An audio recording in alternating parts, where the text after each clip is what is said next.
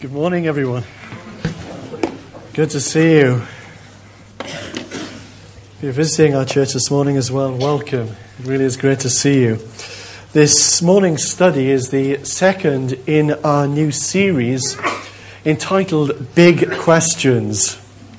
And we are going to address what we regard as the big questions of life and of faith and deal with them from a Christian perspective. And some of the talks this morning's included might feel a little bit different to a usual Sunday morning simply because of what we are attempting to do. So I sort of put that out there to you now. Let's just pray and then we will look at our subject this morning. Lord, we just pray that you will give us eyes to see, ears to hear, and sensitive and obedient hearts to respond to the ways that you will speak to us today, Lord. We pray. Amen. Amen. The Daily Mail ran a story on Tuesday, the 11th of December, 2007. Under the headline, "We Don't Do Miracles." And the story was about a woman by the name of June Clark. And June was 56 years old and she was from Plymouth.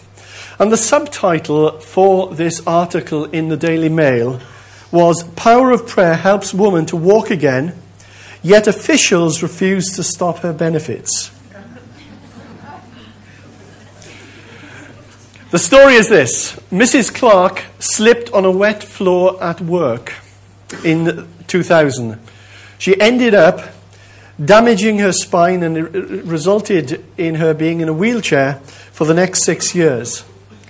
The Daily Mail article reported that Mrs. Clark attended a Christian conference in June 2006 and was physically healed. Within hours, she folded up her wheelchair and stopped taking the painkillers.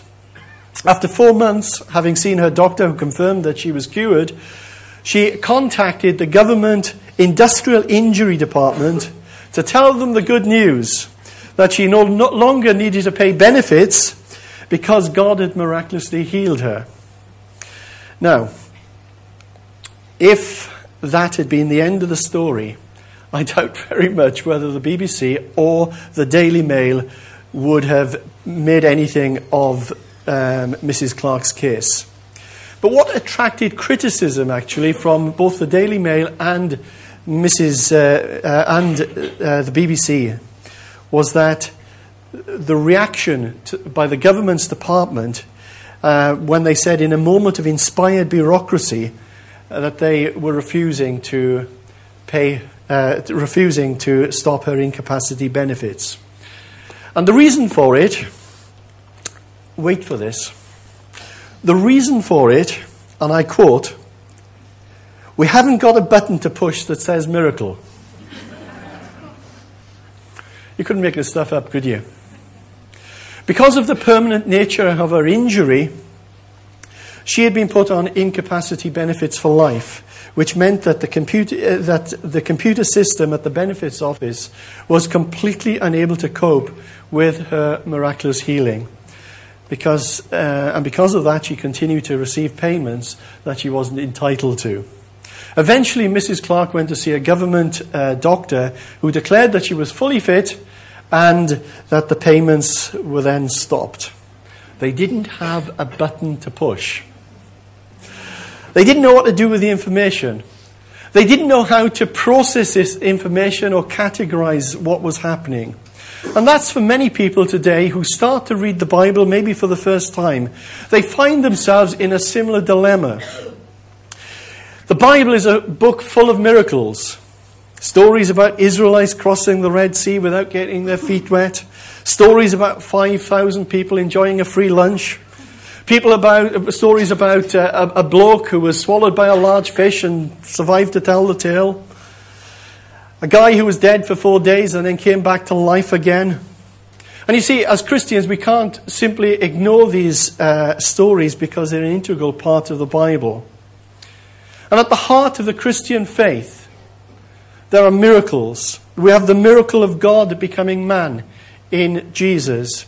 We have the miracle of Jesus being raised again from the dead. And without these two miracles, all of the Christian faith falls flat on its face. It collapses. Take those miracles away, and all we are left with as Christians are pious platitudes. I'll come back to that shortly. I guess that many of you are aware of this man, Derren Brown, the illusionist and mentalist who astounds his audience with a mixture of hypnotism and autosuggestion and plain old trickery. The latest performance, and some of you might have seen his show Miracle, which was on Channel 4 last week. And I must say, it was very uncomfortable viewing for anyone who's a charismatic Christian. Derren Brown himself was a Christian until his university years. He says that he's an atheist now. He adopts in this show the persona of a healing evangelist. And the audience is invited to be his congregation. And then through various bright lights and motivational music, he encourages people to believe that they have received some sort of healing, and then people are brought to the front. Now, let me be upfront with you on this. That if you're a person of a nervous disposition, or if you're easily offended, don't watch it. That's all I can say, because at best it's mocking, at worst it's probably blasphemous. And during this show, he mimics words of knowledge and speaking in tongues and slaying people in the spirit and casting out demons. And apart from it being an absolutely mind-blowing show of illusion, and of course him making a lot of money, he claims that his main target is not ordinary Christians like us, but the prosperity preachers on religious television that he believes are religious fraudsters and charlatans. Now, if you've seen this, his illusions are quite incredible. I have absolutely no idea whatsoever how he performs his tricks. But they are tricks. By his own confession, they are tricks. And if someone could work out how he does what he does, then my guess is that he wouldn't make much money. And probably we would. So my question is this. Does Derren Brown's miracle show disprove real miracles? And the answer to that is absolutely not. And even Derren Brown himself is willing to concede that. And my point is this, that if he is able to perform amazing illusions and convince people that they've received a miracle of healing, all that proves is, well, it proves two things. Firstly, that there may be some fraudsters around who use the same techniques, and the miracles that they claim are not miracles at all. That's the first thing. And the second thing that it proves is that Derren Brown is an amazing entertainer, but nothing more than that. The one thing that it does not prove is that genuine miracles are impossible. And I thought I'd just talk about that this morning, because I guess that this is so popular on television, and I guess that many of you would have watched this incredible show and be wondering, what's that all about? Let me mention another atheist. Richard Dawkins, Professor of Public Understanding of Science at Oxford University, author of The God Delusion. And he's normally pretty forthright in his views, certainly when it comes to God and the miraculous. And this is what he writes in one of his books. The virgin birth, the resurrection, the raising of Lazarus, even the Old Testament miracles, are all freely used for religious propaganda. And they are very effective with an audience of unsophisticates and children. Now, I suppose that puts us very firmly in our place if we believe in miracles, doesn't it? You know, that we are classed here as unsophisticates. And Dawkins continues and he says, any belief in miracles is flatly contradictory, not just to the facts of science, but also to the spirit of science. And that reasonable people have to renounce miracles. But the question I've got, is Dawkins correct in what he claims?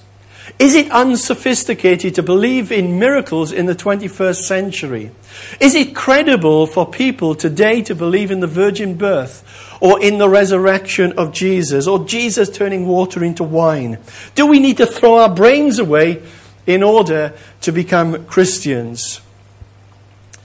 And I would say that this really is a very, very important question to Christians, because Christianity is the only major religion in the world that depends on miracles. Other religions, such as Judaism, for example, they may allow for miracles, they may report miracles. After all, their scriptures are our Old Testament. But miracles are the center of Christianity. St. Paul said that without Christ's resurrection, our faith is futile. Everything unravels. We're wasting our time. If we take the resurrection of Christ away, then we have absolutely nothing left. All of our eggs are in one basket as Christians. According to the Quran, the Prophet Muhammad, who is the founder of Islam, never claimed to perform a single miracle. Yet with Jesus, he was performing miracles all the time. He walked on water. He calmed the storm. He fed the multitudes. He healed the blind. He raised the dead. And as I say, without miracles, the Christian faith falls flatly on its face. So my question today, this big question that we're attempting to ask is, do miracles contradict a scientific worldview?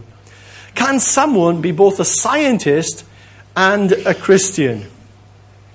Now, you might have found Richard Dawkins' words very demeaning, and I think they are.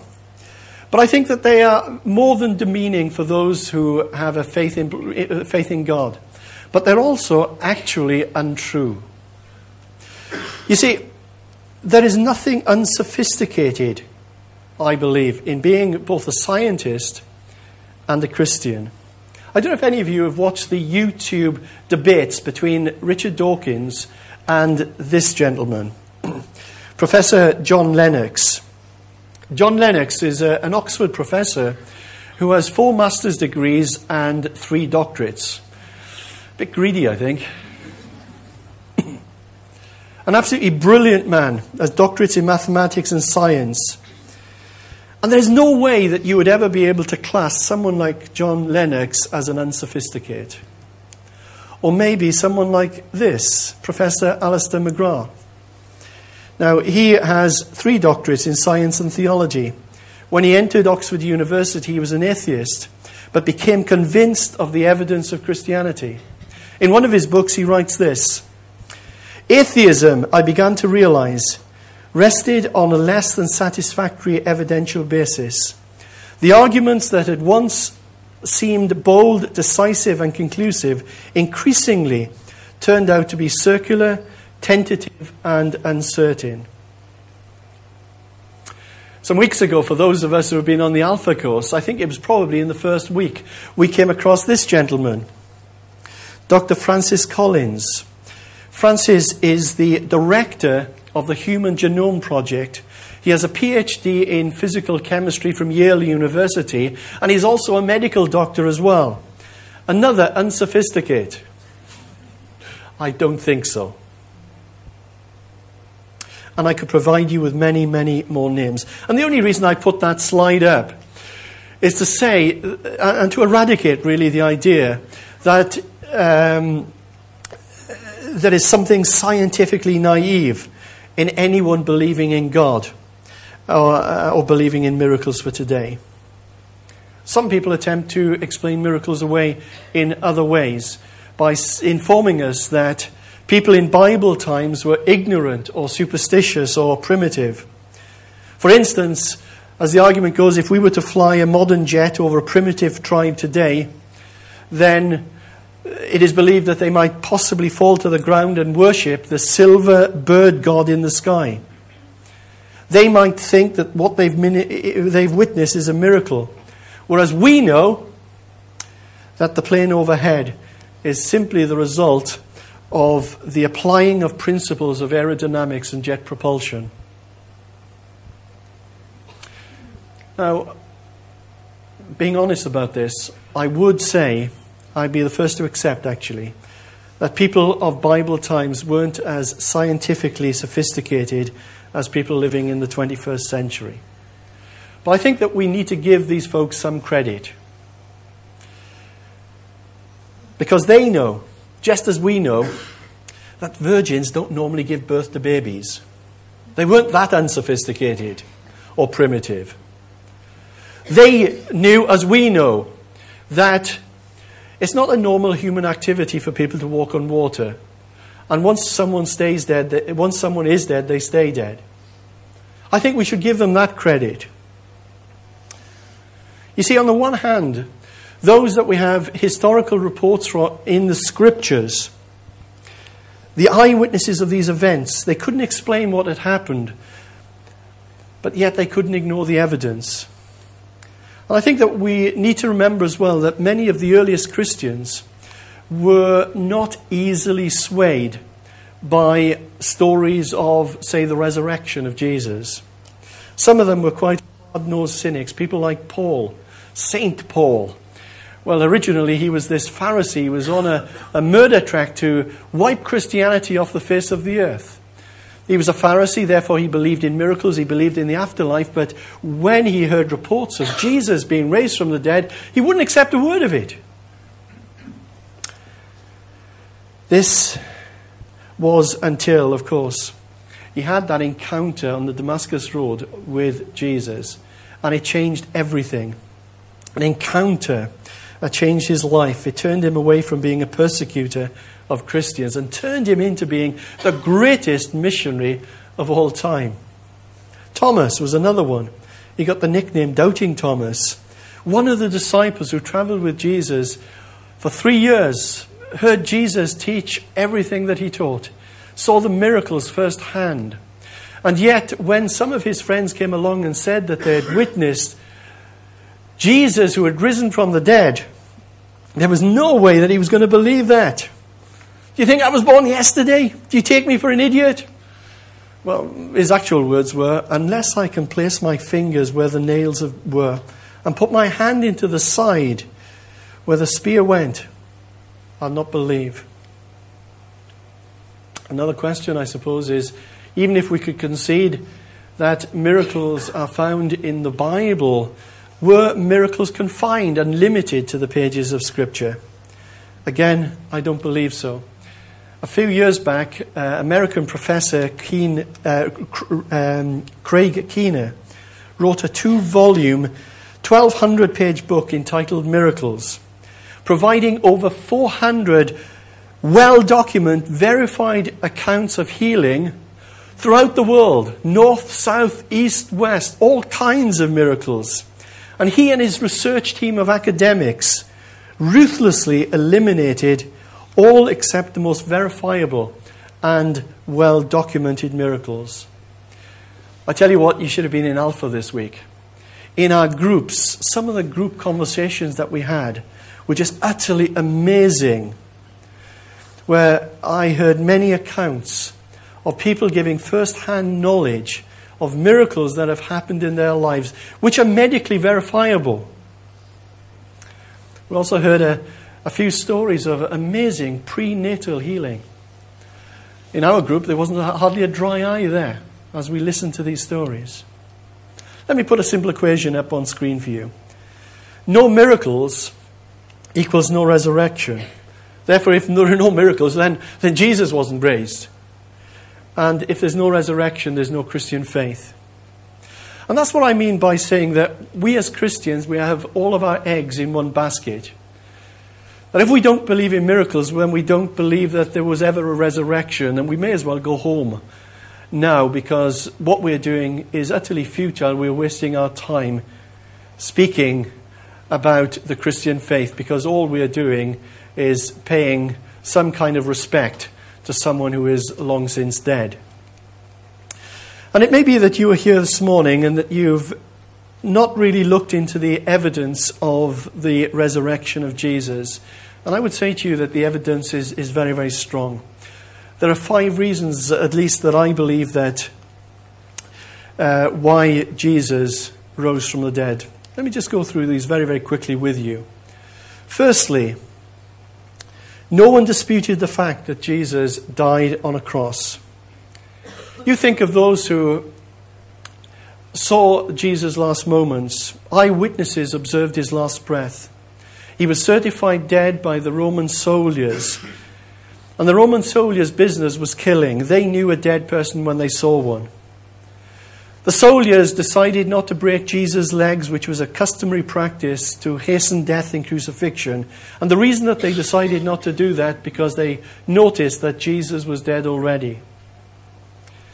Jesus' death was confirmed when a spear was put in his side and out flowed both blood and water, the separated cells and the serum coming from his pierced side, which only happens post-mortem.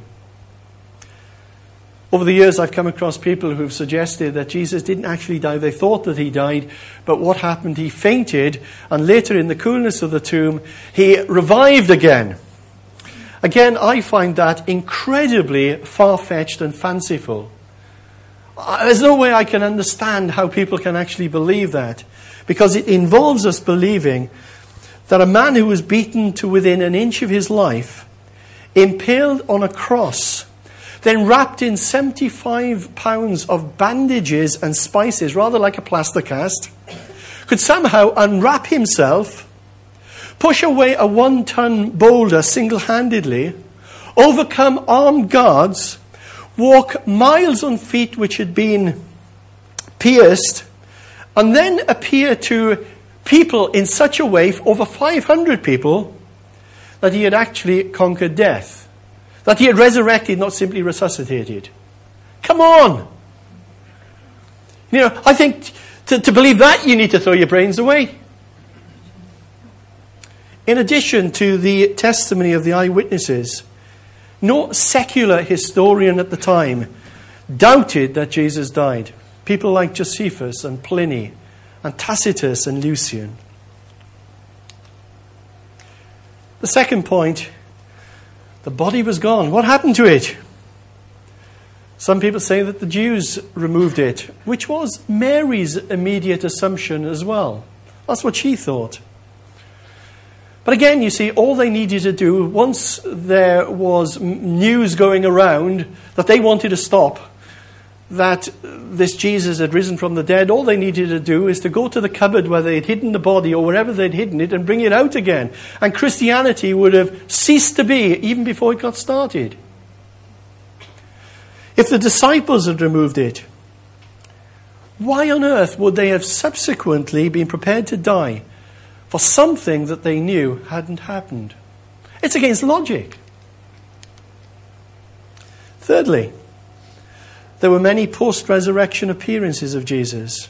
To Mary, to the 12 disciples, to followers on the Emmaus Road, to James, to Paul, to 500 others. And they all became convinced when they saw him. Fourthly, I think that we've got to explain the rapid spread of Christianity after Christ's death. It's quite significant. You see, the 12 disciples were prepared to die for a belief that Christ had risen from the dead. And I think that that is one of the strongest evidences for the resurrection of Jesus Christ. It was the conviction that transformed them from fearful cowards into mighty, bold apostles who took the gospel, who turned the world upside down for Jesus. And fifthly, this is the personal experience of Christians. Generations of Christians have lived, who have come to know Jesus as a person, with whom they enjoy a wonderful, genuine friendship. You see, Christianity is not just a creed to be followed or an ideology to be embraced, but it's a dynamic relationship with the real living God through Jesus Christ. The Holy Spirit testifies, witnesses with our spirit that we are adopted, that we are his children. Let me illustrate it this way to you. Let's say that you decided one day to go into the office because you wanted to see your boss and you believed that the boss was in the office that day. And you drive in and you see the boss's car in the parking lot. You ask the secretary if the boss is in, and she said, yes, I saw him about 10 minutes ago. You go to his door, you see light coming from his room underneath the door. You listen carefully and you listen to his muffled voice on the telephone. On the basis of the evidence, you have good grounds for concluding that your boss is in the office. Yeah? You could do something more. You could just go and knock his door and meet him face to face.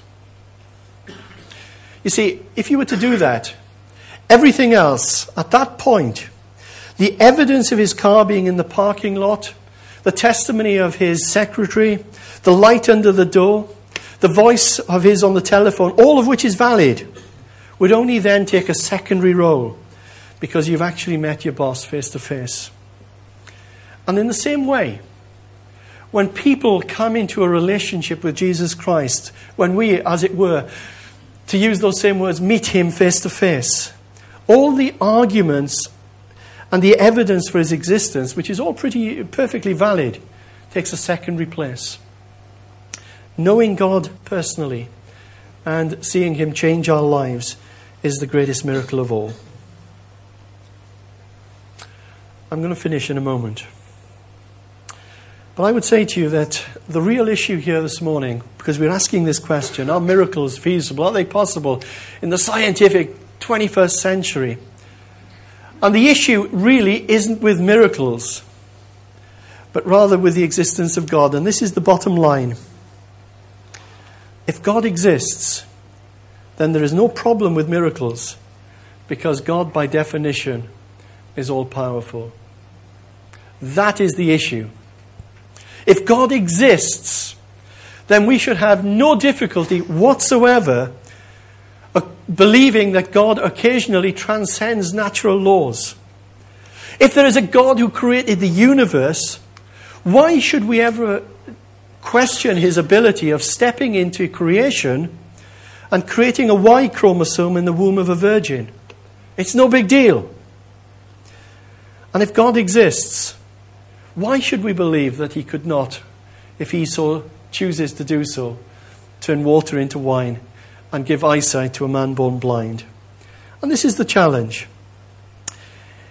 If you've already made up your mind that there's no God, then no amount of evidence will ever persuade you that a miracle has happened. If you have made up your mind, I don't believe in a God, then there's no evidence that will ever persuade you. But if you think that there might be a God, then you are more likely, I guess, to look at the evidence with an open mind. I'm going to finish today by showing you a video. So I want you to sit back, be comfortable. And for those who are listening to this talk on podcast, if you could click the hyperlink in the attached file. This video is of Pastor Matt Fry from the C3 Church in North Carolina, who tells the story of another pastor, a pastor by the name of Dwayne Miller, a pastor from Texas. I won't say any more, but I will just let him tell the story. Okay, thanks, guys. I don't know if that had the same impact upon you that it had upon me. Dwayne, when he was giving that talk in that church with his raspy voice, one thing that he said was, don't put God in a box. He doesn't want to be put in a box. And maybe that's something that some of us are doing just now. And this morning, I don't want you any more than I want myself to do that, to put God in a box. I want to give God the ability in this place to do what God will do. As Pastor Matt was saying there, the most important miracle of all is that we get right with him, that we get our sins dealt with, that we are forgiven. And it may be, as you were listening to that this morning, that as he prayed that very simple prayer, you sort of echoed that in your own heart. I trust that you did, that some of you here this morning prayed that. And if that's you this morning, or maybe you didn't, We're going to sing a song or two now. And we're just going to give an opportunity for God to do what God wants to do. That we're not putting God in a box. And if you want this morning this God that we've been speaking about, the God of miracles, to come into your life, to transform you, to make the changes, to bring forgiveness of sins, to give you a brand new start, I want you to pray that prayer in your own words. Whatever is true and right and honest for you to pray. It may be that you've still got lots of doubts, other things that you are struggling with, things that you don't understand. That's okay. I think God is big enough to cope with all of that. But that intention to say, Lord, I don't understand it all, but I want to go your way. Would you stand, please?